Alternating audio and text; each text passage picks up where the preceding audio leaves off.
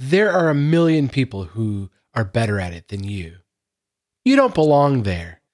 You're just going to get found out and people are going to think less of you. Or worse, they're going to laugh at you. If you've had one or maybe all of those thoughts cross your mind, you've likely had a case of imposter syndrome.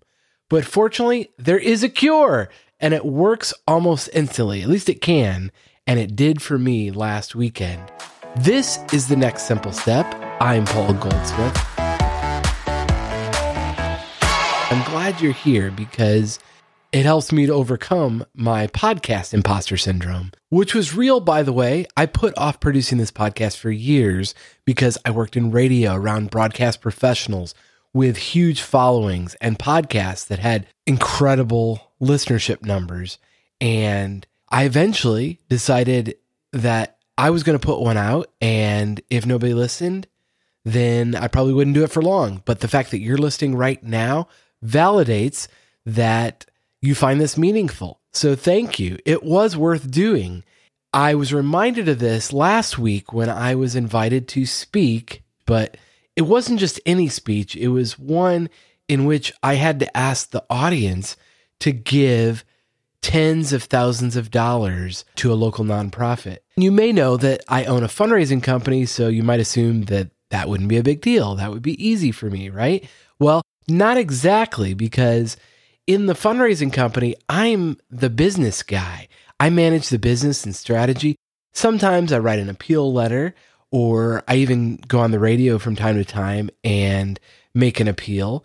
But that's in a padded studio all by myself or with one other person. I don't often stand on a stage and look at the faces of 600 people enjoying their dinner and then ask them to donate tens of thousands of dollars in the moment. But that's exactly where I found myself. The event was for a great cause. I'm on the board. It's a local food pantry in Spring Hill, Tennessee, where I live. It's called the Well Outreach, and they do incredible work. Every year since the pandemic, the need has expanded exponentially to the point where last year they fed 13,000 local families, and they expect that number to double this year. As such, the financial need has increased as well. And so when I was asked to make the appeal on stage at their banquet, my first thought was, isn't there someone with better speaking ability, more charisma, or as the kids call it, Riz? Am I the best person for this job? Because it really matters to me that they raise the funds. Enter imposter syndrome. But the anecdote for me worked almost instantly because I realized that I am the best person for this job because I am passionate. I give, and I want other people to give as well, because helping our neighbors in need is really important. And if I embarrass myself by flubbing the speech or, say something wrong, it's not about me anyway. And so all I can do is my best. And that's what I did. And you know what? The same is true for you. You have a unique calling to do the things you're passionate about, to speak up for the things that really matter to you, to do the work in the world that matters to you. There may be other people that are doing similar work that have different qualifications or ability levels, but they're not you. You only answer for yourself. I believe that each one of us, you and me, and everyone else, have unique giftings and our unique mix of experience and calling that only we can respond to. And no one is inherently better or worse than anyone else. And so all we can do is our best to answer our unique call in life. Life is too short to sit on the sidelines. Get in the game you were meant to play.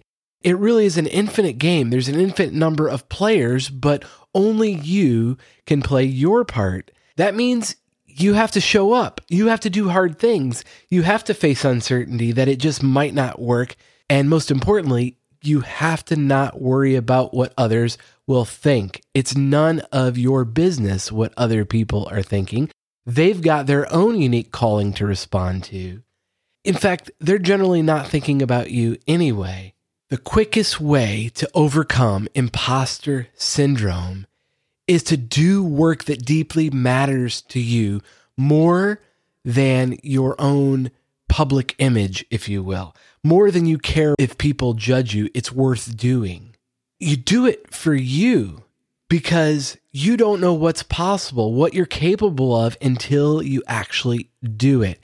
Confidence takes reps. In fact, I think we had that phrase on a t-shirt at our gym, Burn Boot Camp.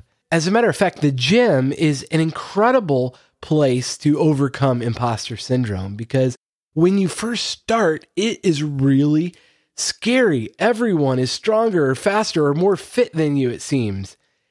But it doesn't take long. If you keep showing up, you start getting a little bit stronger or faster or more fit. And then one day you notice there are other people beginning their journey. They're starting back where you started a while ago. And because you didn't quit, you made progress. And then you kind of see it from their perspective of like, man, I hope they keep showing up because then they can experience the progress I've experienced. And there's always a new level for you to achieve. It's always you versus you. And it's a great analogy for life. Each day is a gift, and none of us know how many days we'll have. So you have to continue to challenge yourself. When your time is up, you'll know you did what you could, what you were called to do. You did your best. I was thinking a lot about that because if you don't follow the world of running, you might not have heard, but the world record holder for running a marathon, Kelvin Kiptum, he ran the Chicago Marathon last October and achieved a marathon record of running it in just 2 hours and 35 seconds. Kelvin's just 24 years old, and he tragically died in a car accident last week.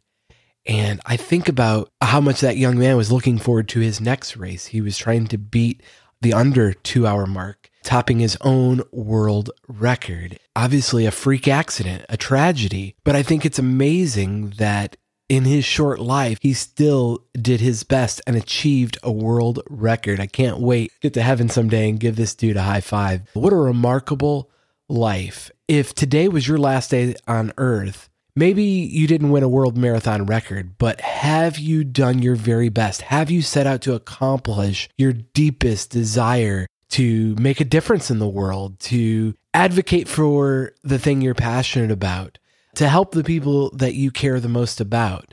If not, what's stopping you? A little imposter syndrome that somebody might judge you or be better than you? Who cares? We're all the beneficiary of everyone that came before us and made this moment possible.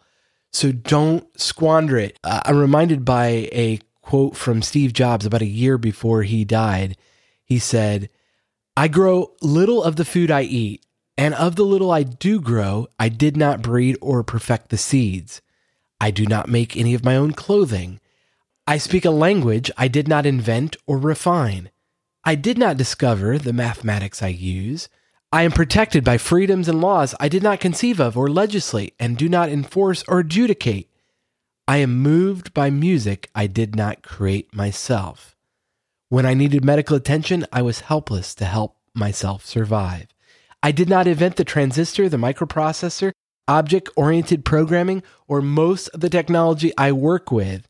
Steve Jobs changed the world with his inventions, but even he had the humility to realize he had to use a lot of tools and support that he had nothing to do with creating. And the same is true for you and me. We just have this moment in time with the tools and the resources and connections that we have to do our best. It might not work, but that's okay. You will know that you did your very best. And I know that imposter syndrome is real, but doing the stuff that I say I want to do and going for the accomplishments I want to go for, making the difference that I intend to make is worth it to me to check the ego. I think what it boils down to is imposter syndrome is a protection for our own egos. We don't want our egos to be hurt, that we realize we might not be as good as we hope we would be, or somebody might be better. So what? You only answer for you and can make your unique contribution in the world. What are you waiting for? If you need some extra inspiration, feel free to reach out. I'm Paul J. Goldsmith on Instagram and X, and I'll talk to you next time on the next Simple Step Podcast.